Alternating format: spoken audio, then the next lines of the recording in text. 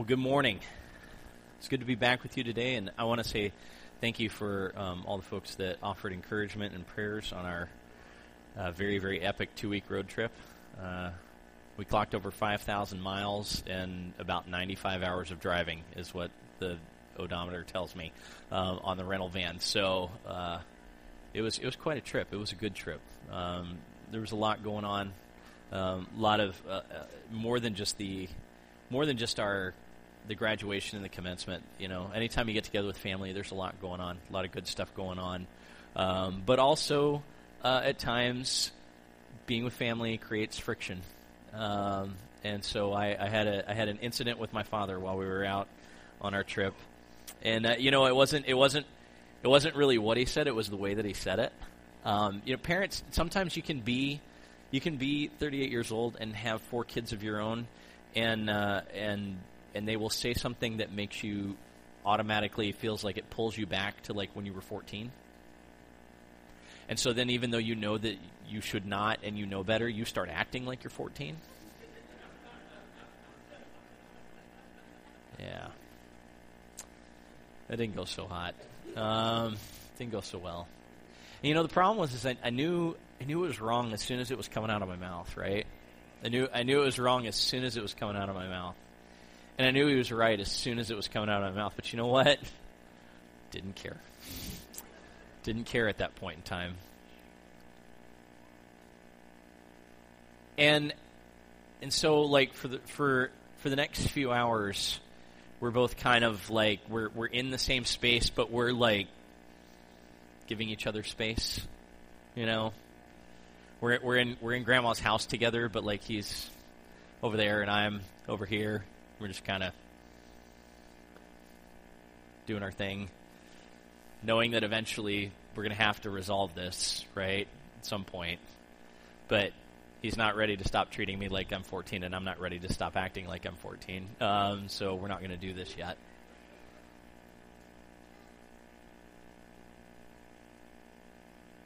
Why am I so reluctant to tell my dad that I'm sorry sometimes? Even when I know that I'm wrong. Why was I so reluctant to do that when I was a kid? Why does that seem to be like a universal thing for us as kids? Why does it seem to be a universal thing for us as adults sometimes? And why does it turn not just, the thing with my dad is probably the most pertinent thing. But why do we have such a problem doing that with other people too?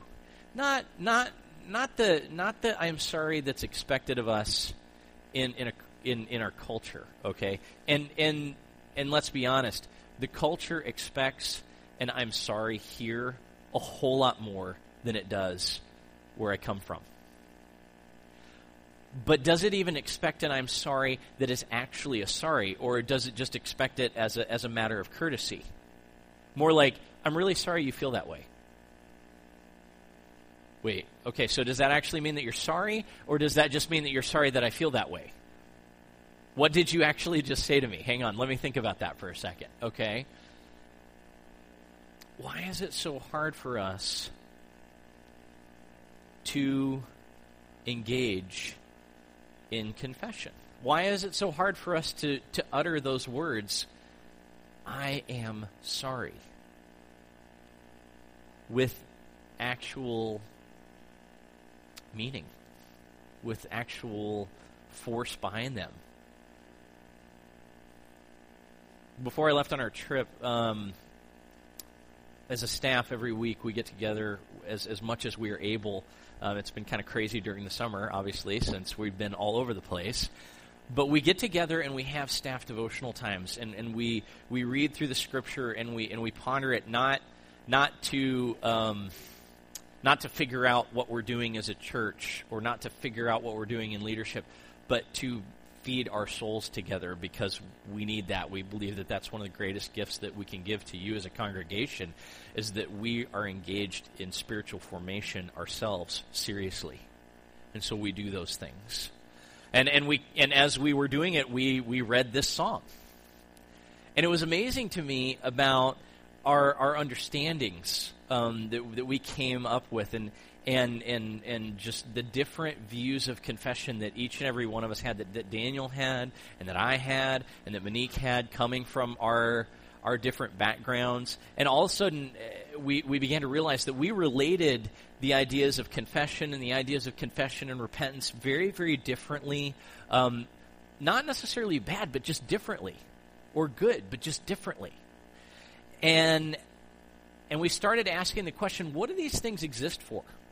Why do they matter? And so we're going to spend the next couple of weeks looking at these practices, the practice of confession, the practice of repentance, and just talk a little bit about how we can better incorporate them into our theology, what we believe, and our practice, what we do with what we believe. And the first thing I want to do this morning is I want to kind of dig into this psalm with us a little, because I know that we've heard this psalm a lot. In fact, I think that along with the 23rd psalm, there is probably no psalm that is quoted more. It repeatedly finds its way into our songs. It finds its way into our readings. It finds its way into our sermons in churches all across the world. This may be one of the ones that we identify the most. And one of the reasons I think we do is there's a lot of emotion and there is a lot of intensity in this psalm, prayer, song, this begging, honestly, that comes out of this. We hear it, we feel it, it resonates with us. We want to be able to say we're sorry like David says he's sorry. And so this psalm resonates with us. But you can't understand what he's asking for if you don't understand what's been happening in this. Okay? And we'll do the G rating version of what's going on. But let's just say this.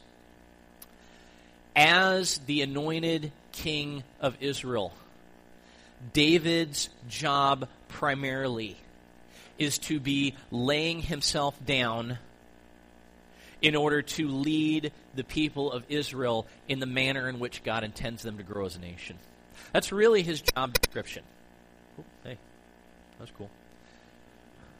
Whether it's out on the battlefield fighting the enemies of God, whether it is leading in matters of justice and law, whether it is just in his own personal conduct, his business as the Lord's anointed, his business as king of Israel, is to be about laying himself down in order to lead Israel in the way that God has desired them to go. And you always need a check and balance when you are the guy. Okay? Because what we have here is a classic story of the one who is supposed to be a giver becoming a taker. And see, this was the thing that was supposed to really set Israel apart as a God-led monarchy as opposed to the other nations with their kings. And you hear it time and time again in the literature of the Old Testament that those other kings, they take from their people. But that is not what the king of Israel is supposed to be about.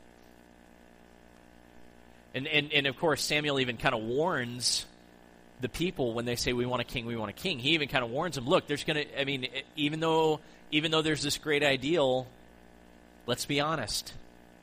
There's going to be times in your history, and the king is going to take your young men, and he's going to send them off to battle. They're not going to come back. He's going to take your horses and send them off to battle, or he's going to take them to plow in his field instead of yours. He's going to take part of your grain. He's going to take part of your wine. He's going to take part of your oil. He's going to take your material goods. He's going to tax you for the good of the kingdom. And you're going to have to deal with that. He's also going to take your young women, and he's going to add them to his wives. And you're going to have to deal with that. And here we have a story of, one, David being human, which I appreciate. Okay, and it's not the only story of David being human, but it's probably the story of David being the most human. All right? And instead of being the role that he has been given as the leader of Israel, the representative of how to live in right relationship with God and how to give of oneself in that, he decides to start taking. And once the taking starts, it's hard to stop. And so first he takes Bathsheba. And then he takes her out of her household. And then, in order to be able to justify what he's doing, he begins to start taking liberties with how you fight battle and how you issue orders. And he tries to take advantage of Uriah, her husband. Take advantage of his self-control. Take advantage of his vows as a righteous person. And finally, when none of that works, he takes some more and takes his life.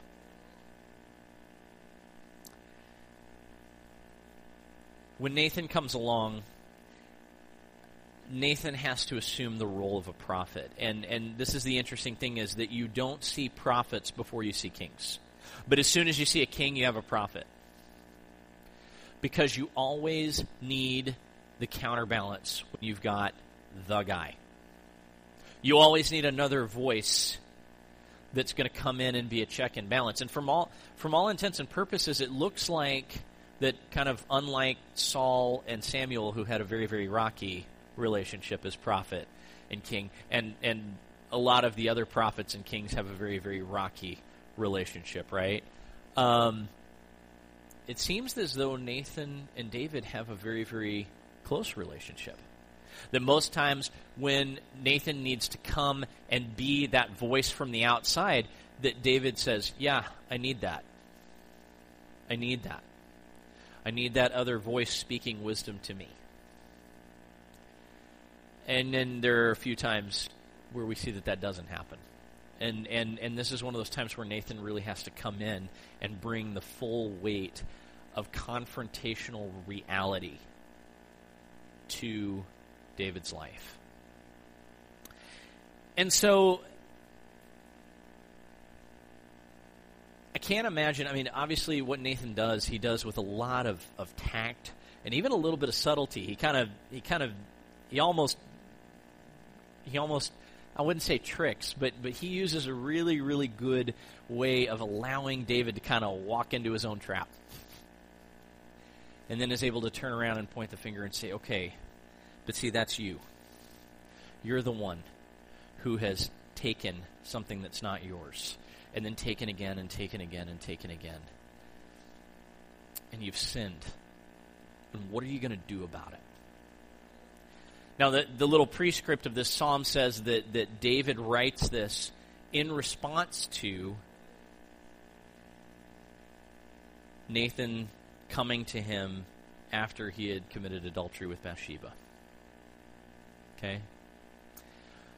But one thing that I think is really interesting, and one thing I wanted to follow up with as we look at this psalm today and as we talk about confession, was this idea that Lynn Anderson brought up at our retreat, where he said, you need to realize most of the psalms that David wrote were in the later years of his life, after he hung up his sword and shield, after his warrior days were over and he was doing the Lamp of Israel days. You remember that conversation that we had? And I wonder about this psalm a little bit, because there is a lot of raw emotion with it.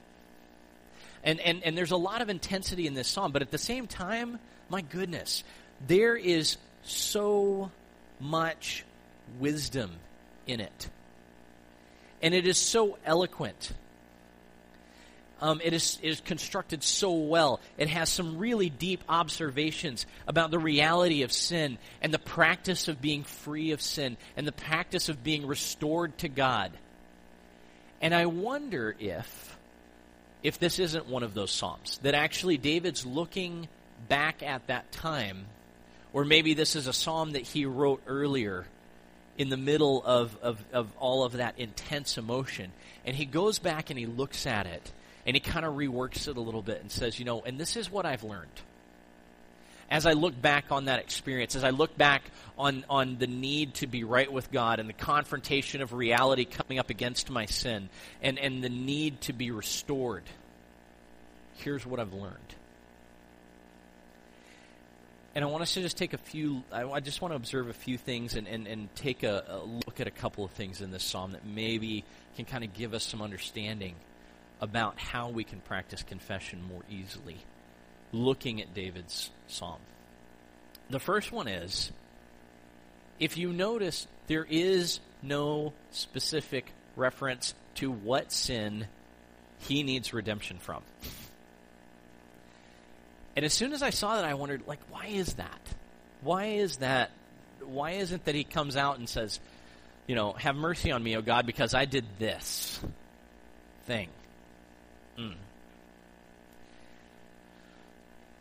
And, maybe if you're kind of skeptical and you're reading it, maybe you think that David's kind of glossing over the events while still showing some sorrow. Maybe he's kind of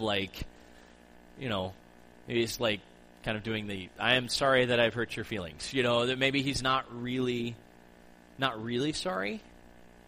Or that maybe somebody's kind of tried to tie it up a little bit to kind of, make it a little more politically correct for the king. Or maybe even just that he is expressing honest remorse, but kind of doesn't want to really dig into the past that much. I have another idea, and it's this. What if it's because over the years, David has learned something about confession and sin? And simply this: it's one thing for us to apologize for wrong actions. This is one level of confession. I can wrong someone and come back, for example with my father. Okay, I can come back to him and say, you know what? I said that. It was wrong. I'm sorry. Will you please forgive me? And that's one level of confession. And I hope he'll say, yeah, it's okay. And that's pretty much what happened. I was wrong. I was angry. I was upset. I'm sorry. Will you forgive me? Of course. Okay, we move on. But here's the thing. That's one level of confession. But there's another thing going on there, isn't there? There's a deeper thing of going, Dad, we need to have a conversation about why it is that we keep doing this. Why does that keep happening in our relationship sometimes? That level of confession is not necessarily transformative, is it? I can say, I'm sorry for doing this thing, will you please forgive me? And you say yes, but that doesn't necessarily change anything about our relationship, does it? And I wonder if David has learned enough about confession to realize this is not about me saying, oops, I'm wrong, please forgive me. This is about saying, look, I need to change something here, and I'm not exactly sure how to do that. But I need your help to change that.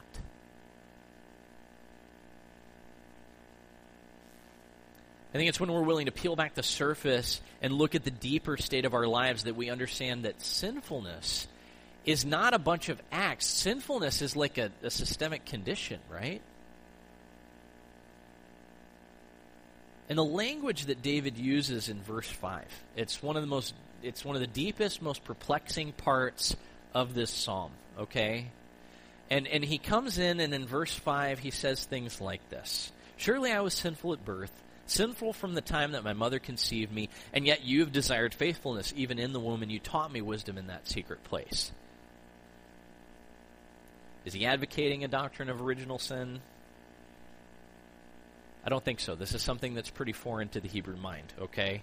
It's something that doesn't even come up until more than a millennia later than the rule of David. So I don't think that he's somehow got some, doctrinal thesis back here way, way, way, way before anybody else came up with it. That's not what I think he's saying.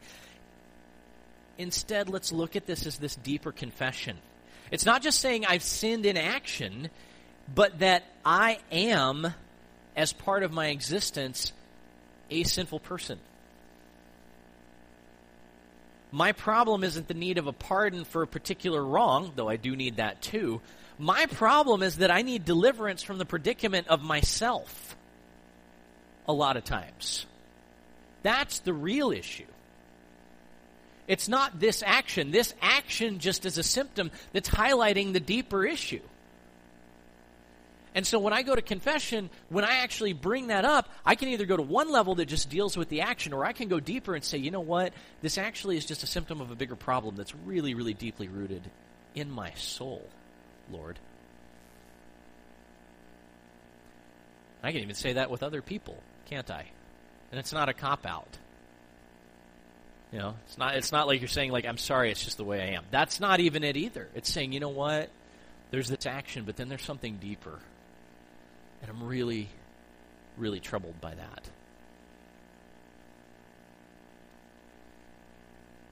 I mean, this is the part where we are actually honest in our confession, where we dig deeper, not into the what I did, but into the real area where change needs to happen, why I do it, right? And I think this is a real important shift of thinking for us, because I think this is where confession changes from being something that it feels like it's pulling teeth to where it can be something that actually leads to freedom, because it expands confession beyond the bounds of what I'll call moral law. And let me say what I mean by that real quick, okay? I would define moral law as this idea of identifying and categorizing right and wrong behavior, okay? We think something is moral, it is right. We think something is immoral, it is wrong, but it is mostly in the realm of behavior, okay? It is hard to categorize thinking as immoral as easy as it is to categorize action as immoral or moral, right? Does that make sense? So if we're gonna look at confession just in terms of moral law, then it's just in terms of, okay, I did this, it was wrong. I know I should do this right instead. Will you forgive me for this wrong action? Okay, I'm going to do this right instead. It operates completely on one level. If you look at this psalm, there is so much more going on. There is so much more that needs to be resolved than just righting the wrong actions. And let's be honest, as far as David's gone here with this, how can he even right the actions? You can't. You cannot undo murder. You cannot undo adultery. So I don't even know that confession at this point is him saying, I was wrong, I need to do this instead. Okay? He has to go down into the deeper. And that's why he starts saying, look, this has been with me my whole life.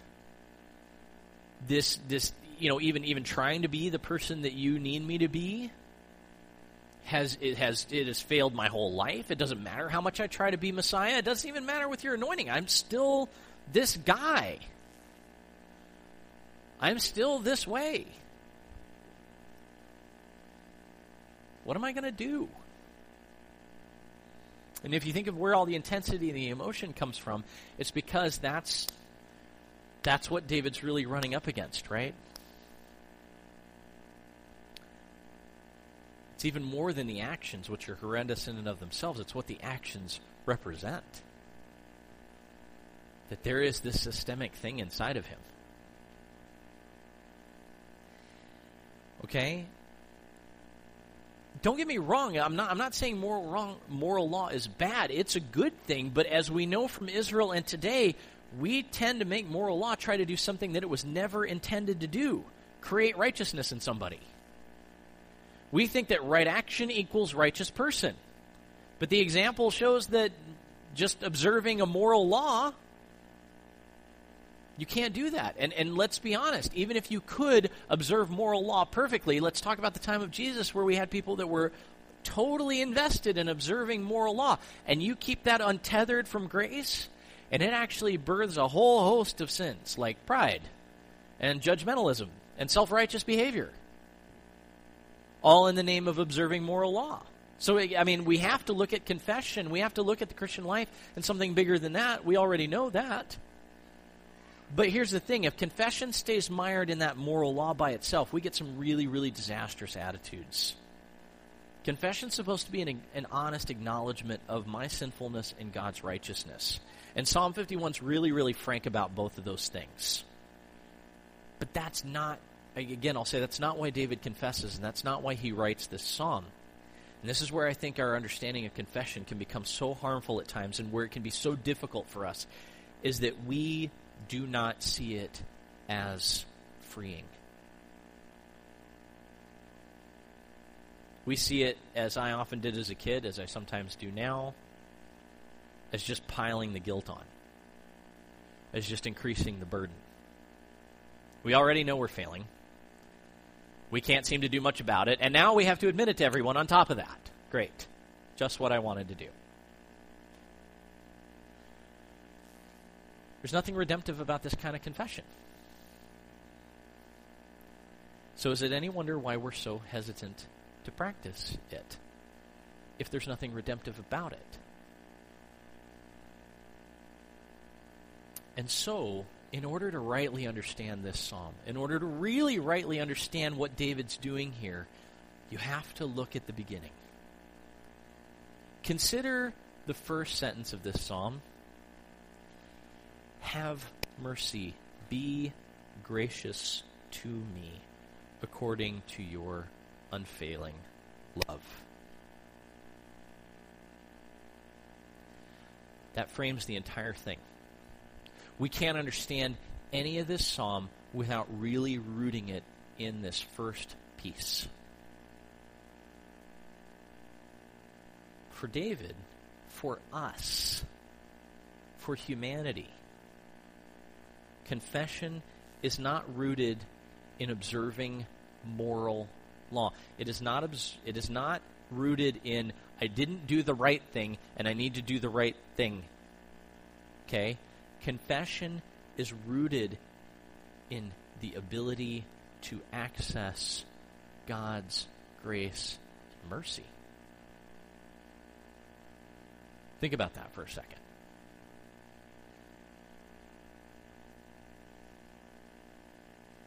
If confession is the gateway to accessing the mercy of God, if confession is the way to allow His grace to really come in and take a hold of me, now all of a sudden, this is not something that I am hesitant to do. It is something that I am really, really desiring to do. Because I need it.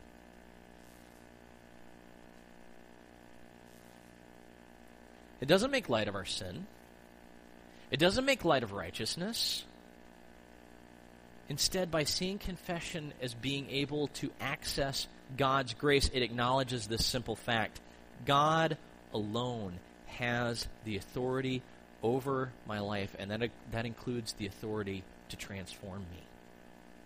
I cannot do that by myself. I cannot get to the root of the issue by myself. And so every time I confess, what I am doing is I am bringing it back to God and saying, I need you to help me access this. I need you to help me change this. I need you to help me get to the root of the issue. I mean, without it, we either drift in one of two ways, where we don't confess and we just kind of harden ourselves up, or where confession only goes half the way and we kind of get into this miserable sinner theology of like, well, I keep confessing, but I keep confessing with this idea that it's never going to get any better. And neither of those things are redemptive, and neither of those things are life-giving, and neither of those things are what God designed us to do in relationship with Him.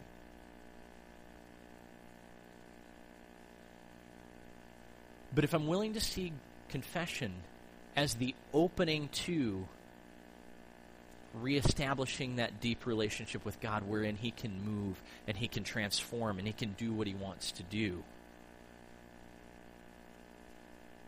that also unbars my access to relationship with Him again. It makes the relationship right again. And Jesus really keys on this idea. You think about Luke 18,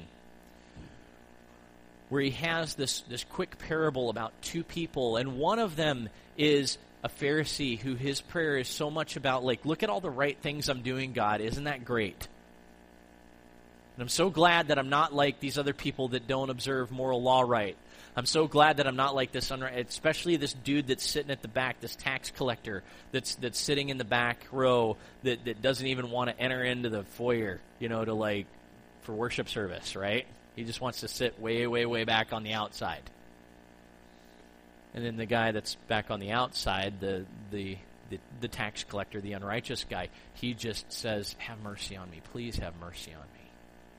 Please show your grace to me. And Jesus goes, which prayer do you think God actually heard?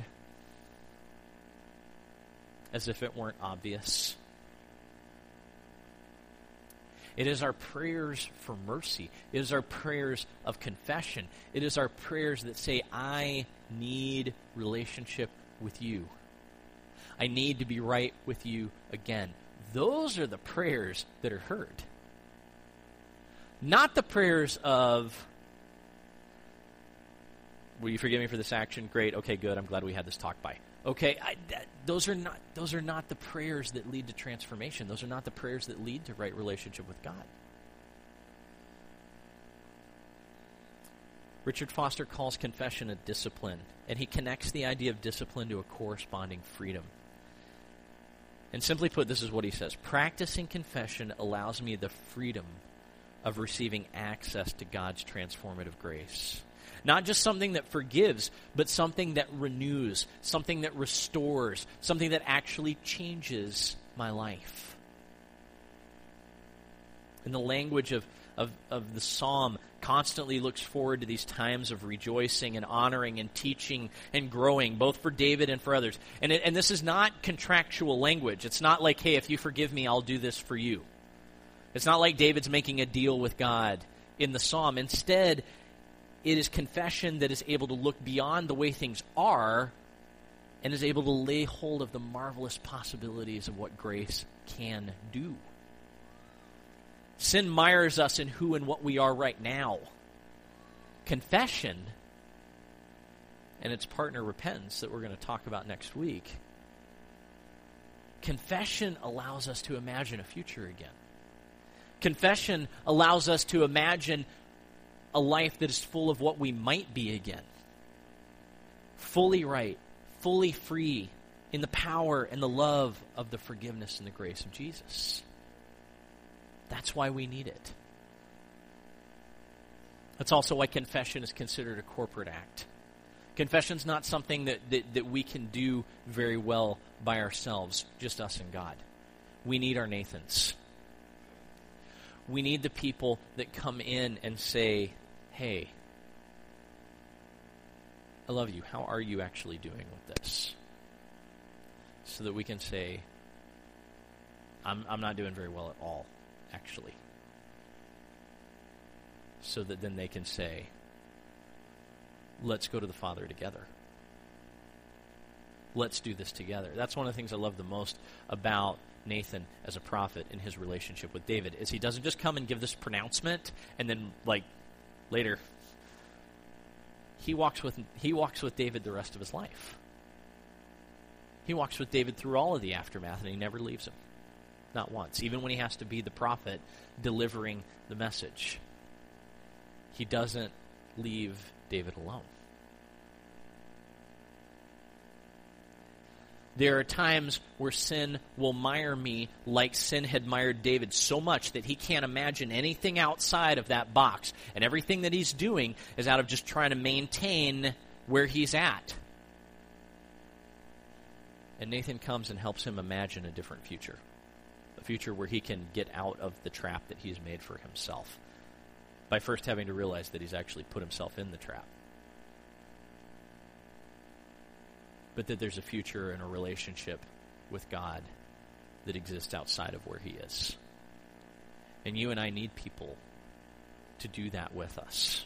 We need people to bring that reality to us and bring that future to us when we can't see it ourselves.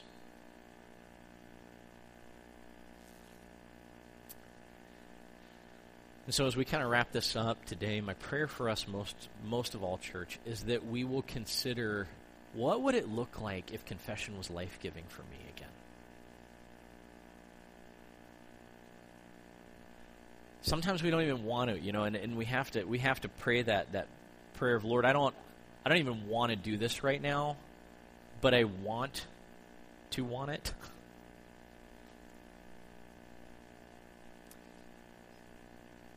Church, I want you to want confession in your life again for the way that it can free you. I want you to want confession in your life again for the way that it can imagine a future for you. Whatever it is, how great or small, I don't think you're ever going to be in a position quite like this in Psalm 51. And yet the need is the same, and the desire to be right is the same. And the need for God's grace is the same. And so my encouragement for you and my prayer for you is don't let sin keep you where you are when confession can free you again. Let's pray together. Father, thank you for the gift of being able to confess. For the gift of being able to say, I am wrong and I am not who I need to be. Thank you for the freedom that provides, Lord, because it is the freedom to be honest with you, the freedom to be honest with myself, the freedom to be honest with others so that I may grow. And Lord, I need your grace today. Because it doesn't matter how many classes I take or how many degrees I get or whatever. I am not who I need to be in your eyes. And I never will be. And so, God, I need your grace to come into my life and to transform me and to make me into the man, into the husband, into the father, into the minister that you desire for me to be. And I confess my complete inability to do that myself. And so I pray that you will draw me close to you. And I pray that you will continue to bring people into my life that help me to check myself. And thank you for the people that do that for me here at Shelburne regularly. And Lord, I pray that we all can have that same freedom, Lord, to confess to you because we are not who we need to be. And yet you desire to draw us in by your forgiveness, and you desire to bring us in to your grace, and you desire to transform us in amazing ways. And so, Lord, please help us to desire to be open to you again, to desire to confess to you again, to desire to let you in to do your work once more. In your holy name